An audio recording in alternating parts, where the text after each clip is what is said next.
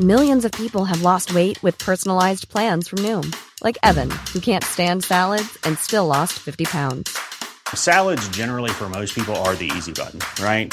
For me, that wasn't an option. I never really was a salad guy. That's just not who I am. But Noom worked for me. Get your personalized plan today at Noom.com. Real Noom user compensated to provide their story. In 4 weeks, the typical Noom user can expect to lose 1 to 2 pounds per week. Individual results may vary.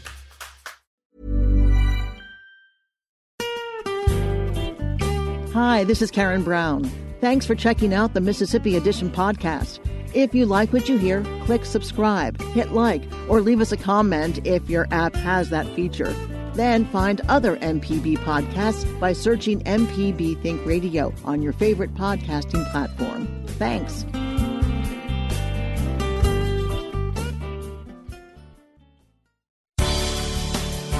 Good morning. It's 8:30 on Wednesday, September 25th. I'm Karen Brown, and this is Mississippi Edition on MPB Think Radio. On today's show, hear the harrowing story of a Mississippi woman who attempted suicide, got help, and now spends her days helping others find better mental health. Then, a new Get Out the Vote campaign is focusing on Hinds and Washington counties and Mississippi's historically black colleges. And after a Southern Remedy Health Minute, we'll talk about ovarian cancer and who could be at risk. That's all coming up. This is Mississippi Edition on MPB Think Radio.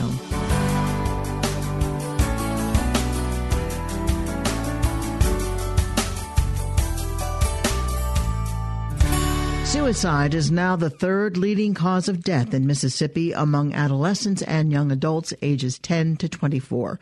Almost 450 Mississippians took their own lives in 2017, according to the state mental health department. 23-year-old Darby Damon is with the agency. She says it was her faith that helped her heal from years of anxiety and depression that began when she was a child. Damon tells MPB's Desiree Frazier about her illness, her desire to die, and her path back to mental health. I think the depression part of it, which was a big part of it, hit in 9th grade. But all my life, even as a little kid, I dealt with pretty extreme anxiety to the point where I'd get really worked up about it. And then experienced panic attacks in high school and especially my freshman year of college. When was it that it became overwhelming for you? When did it get to the point where you felt like, I don't want to go on this way? I want to say it started my senior year of high school, but I didn't try to take my life until my junior year of college. I'd do everything I could to tell myself, to just hang on, and that maybe it'll get better. And it got to a point where I was like, I'm tired of lying to myself. But now I know that's not true. It takes a lot of work. And, the hardest part isn't just asking for help. It's asking again and again until you get the right help. And so that's what I had to do, and I had to power through. And it took a lot of people and support, and it took a lot of myself as well, and a lot of prayer. My faith came into play for sure. But yeah, it's a thing. You can't exactly will it away. There's treatment, and it's available, but you just have to find the right people. You mentioned that when we were talking earlier that you experienced a lot of anxiety in college. Yeah, I did. I think it kind of had a breaking point in a way where, you have all that transition. Everything's new. You're trying to make friends. The academic rigor is different. Everything's different. You're away from home. And so I think it escalated pretty quickly. Had lots of major panic attacks, some to the point where I couldn't go to a quiet place or to my dorm room. And I just lost all strength and was right there in front of my dorm or in the cafeteria and just broke down. Couldn't breathe, could hardly see, hyperventilating, couldn't move. And I was actually called in to my school, to the office, and sat down, and I guess they thought my panic attacks were behavior disturbances.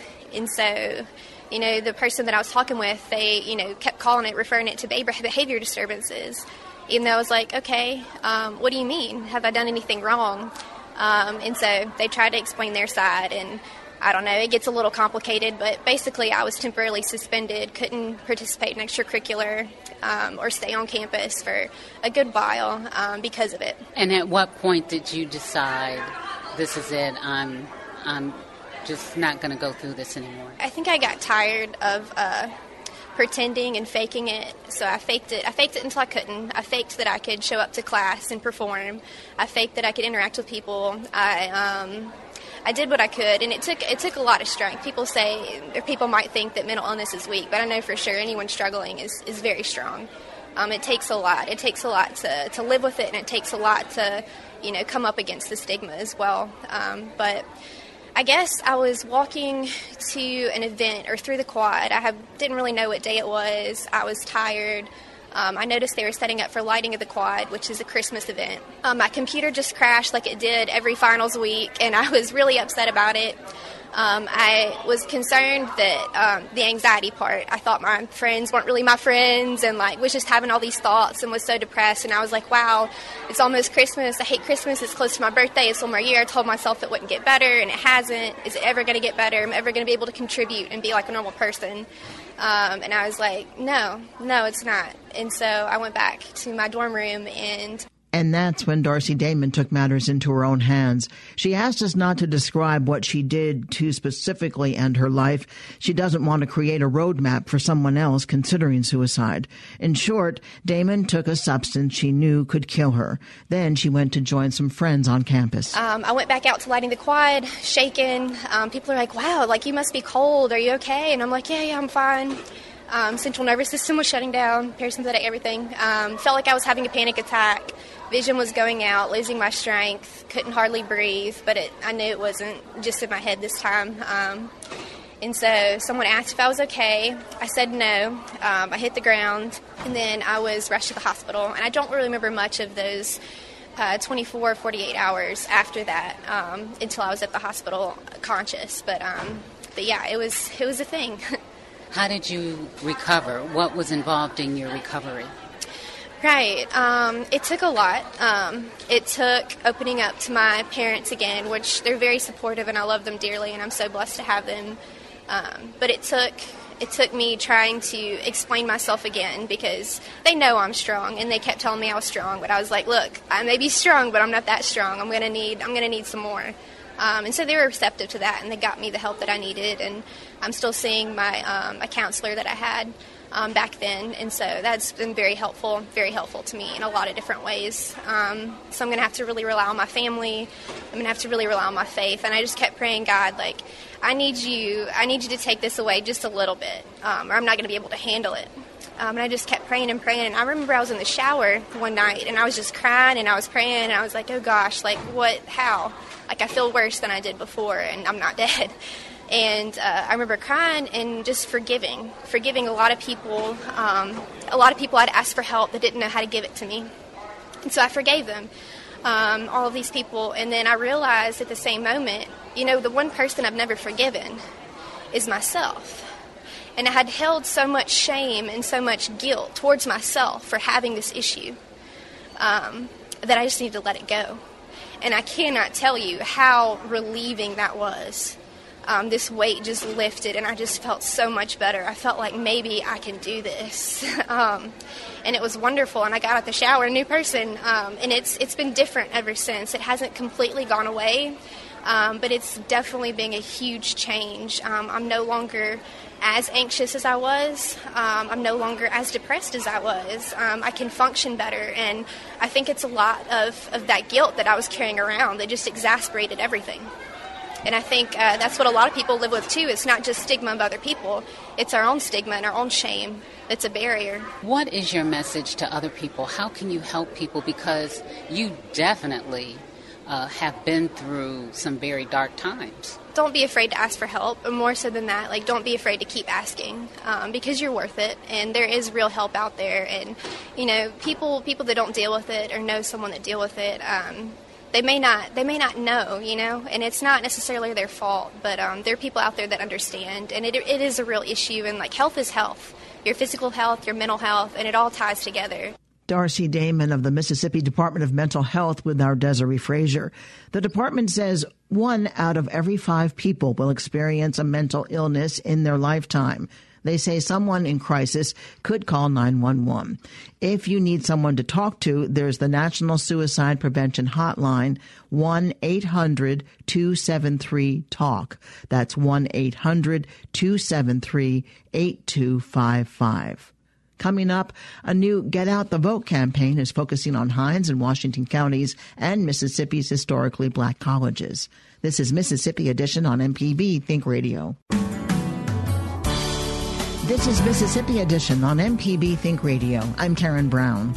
A grassroots voter registration campaign is underway in Mississippi, targeting those who are historically disenfranchised. The Southern Poverty Law Center is launching the We Vote Mississippi campaign. It's aimed at potential voters in Washington and Hinds counties and on the campuses of historically black colleges and universities, HBCUs. The campaign focuses on new voters and voters of color, says Karen Short of the SPLC. We Vote Mississippi is a project of the Southern Poverty Law Center, a nonpartisan grassroots voter mobilization campaign leading up to Mississippi's 2019 general election.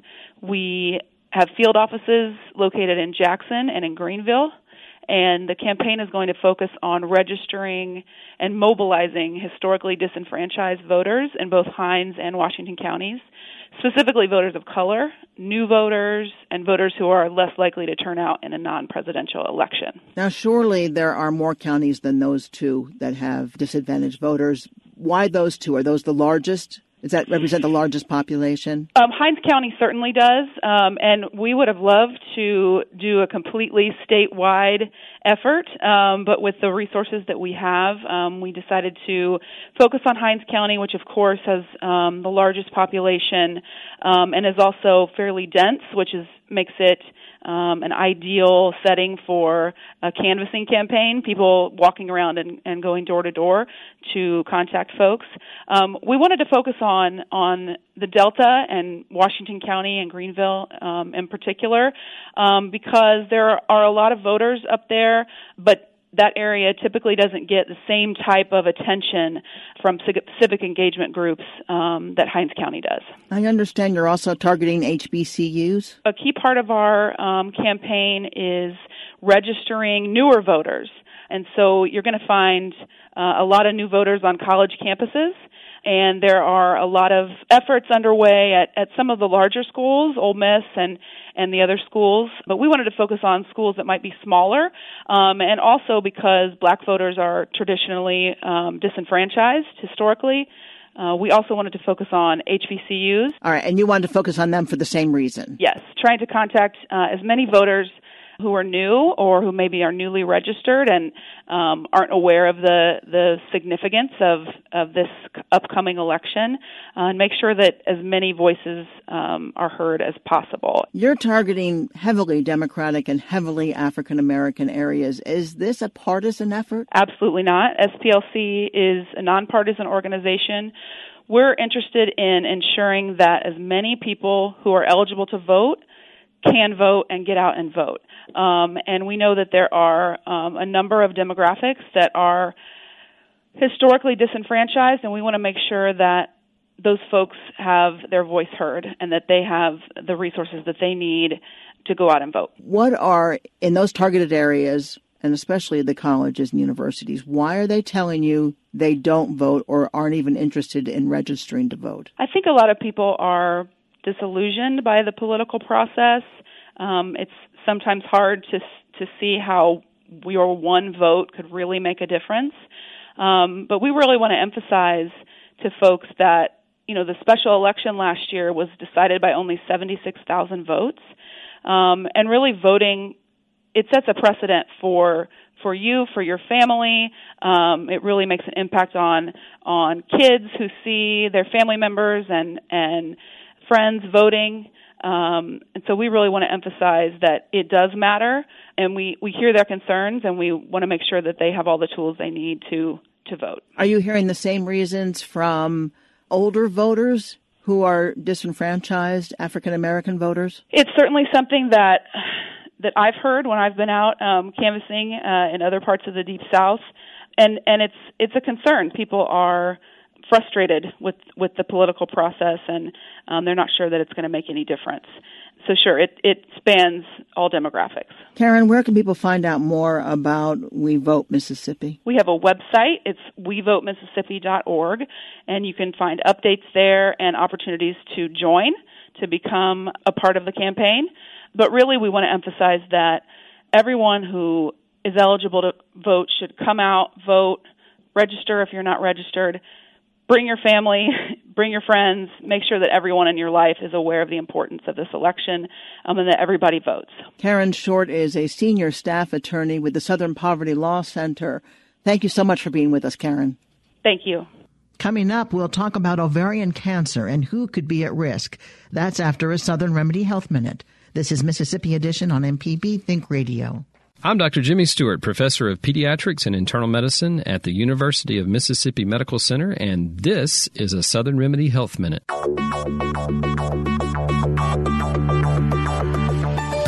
Under my toenail, this chalky, white-looking stuff. I've been to the doctor, and they said it's the fungus, but I haven't been able to have it go away. Yeah, that's a common thing, too, particularly in the South, just because we live in a more, humid environment most of the year. So fungi, they like sort of moist environments, and, your feet tend to stay a little bit more moist than other parts of the body. But the fungus sometimes likes to set up shop underneath the toenail and even in the nail bed that produces the toenail. The thing about fungal infections, if they're on the skin, they're a little bit easier to treat. But if they get in the toenails or fingernails or hair, almost always you have to treat those with a medication by mouth. You can try to use some of the topical, Lamisil is one that you can get, but most of those are not going to work just because it has to go down to either the hair follicle if it's in the hair or the nail bed to treat that. And it can take a long time, like 3 to 6 months sometimes to clear up. It's not just a cosmetic concern, particularly if you have other things like diabetes. That can be a point of entry of bacteria if you have chronic, fungal infections. You may have to take a medication by mouth to get rid of that. For more health tips and medical information, listen to Southern Remedy each weekday morning at 11 on MPB Think Radio. The Health Minute is underwritten by Blue Cross and Blue Shield of Mississippi. Information on how to make good health a family affair is available at bcbsms.com. Live healthy, live blue. This is Mississippi Edition on MPB Think Radio. I'm Karen Brown. Ovarian cancer causes more deaths each year than any other cancer of the female reproductive system. That's according to the Centers for Disease Control and Prevention. Several factors may increase a woman's risk for ovarian cancer, including being middle-aged or older, being obese, or not having children. Dr. Michelle Owens is an OB/GYN at the University of Mississippi Medical Center. She joins us to talk about the risk factors for the disease and why it can be tough to detect. Ovarian cancer ranks fifth among cancer deaths in women, and it is only preceded by lung cancer, breast cancer, colon cancer, pancreatic cancer, and then ovarian cancer ranks 5. Are there more deaths because it's difficult to diagnose? Difficulty in diagnosis is one of the leading reasons why, or one of the biggest factors in overall prognosis for cancer in general, right? So we always talk about early detection, and that's why screening is really important. And with ovarian cancer, unfortunately, a lot of the presenting symptoms for ovarian cancer are often confused with other things, or they can be so benign and indolent that it's very difficult for anybody to think that something's wrong. So usually by the time a person has overt symptoms of their disease, the disease has actually progressed to a much later stage. Early stage ovarian cancer is extremely difficult to diagnose, and in most instances is virtually asymptomatic. Is there a screening to determine whether ovarian cancer is there? So there's really not a good screening tool. I think when you talk about ovarian cancer screening, that's one of the areas where we have a lot of work to be done in finding something that is very reliable. Most people may be familiar with a blood test called a CA-125, which is a blood test that can be run.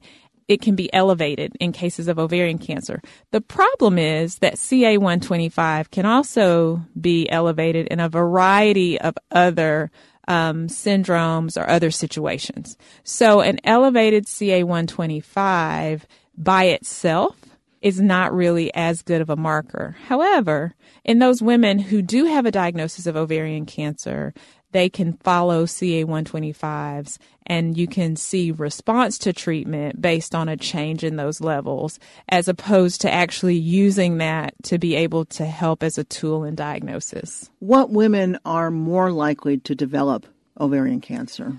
There are risk factors for ovarian cancer. Obesity is one of them. It's actually probably one of the greater contributors. Other things that can increase one's risk are women who don't have children. So if you've never had children before, then that can be considered a risk factor for ovarian cancer. Is that related to hormones? Absolutely. It's not just about hormones per se, but it's about, so it is a normal process of the ovary to, as we are going through, because when women are born, we have all the eggs we're ever going to have in our lives. And so as we go through our lives, the process of having menstrual cycles and all that causes changes in the cells and the eggs, the germ cells, et cetera, that are within our ovaries. And so as we go through life, the more that the ovaries have to work, the more of an opportunity you have for cancer to develop. Other things that probably are also more, that would put a person at higher risk are older age. So it can occur at any age, but is much more common in women who are in the 50 to 60 year range. Also women who have certain genetic conditions. So when we talk about breast cancer and BRCA1 and BRCA2, there are some genetic syndromes and familial syndromes that increase women's risk for breast cancer. If you have a family history of ovarian cancer, that can also be a risk factor. And for those women who have estrogen replacement therapy, so if they are on long-term estrogen replacement therapy, that can also be considered a risk factor. Any final thoughts about awareness? Well, I just think it's something that women need to be aware of. You definitely need to know your risks. And as we always say, just trust your bodies. If you have a family history, don't delay. If you are a woman who has struggled with breast cancer, et cetera, I think that that's also something to be mindful of. And most women who have a history of breast cancer have been counseled about their ovaries and their subsequent risk for ovarian cancer. But definitely make sure that you ask your doctor and have them determine whether or not you may be one of those people in whom that CA-125 test may be a consideration or indicated for you. Dr. Michelle Owens is an OBGYN with a specialty in maternal fetal medicine at the University of Mississippi Medical Center. Thank you so much, Dr. Owens. Thanks for having me. Thanks for listening to the Mississippi Edition podcast from MPB News and MPB Think Radio. Don't forget to subscribe if you haven't already, and if your app lets you, leave a comment or review. We really do appreciate it. Remember, you can always get in touch with MPB News on Facebook and Twitter, and fresh episodes of the podcast are posted every weekday morning. I'm Karen Brown. Thanks for listening. This is Mississippi Edition from MPB Think Radio.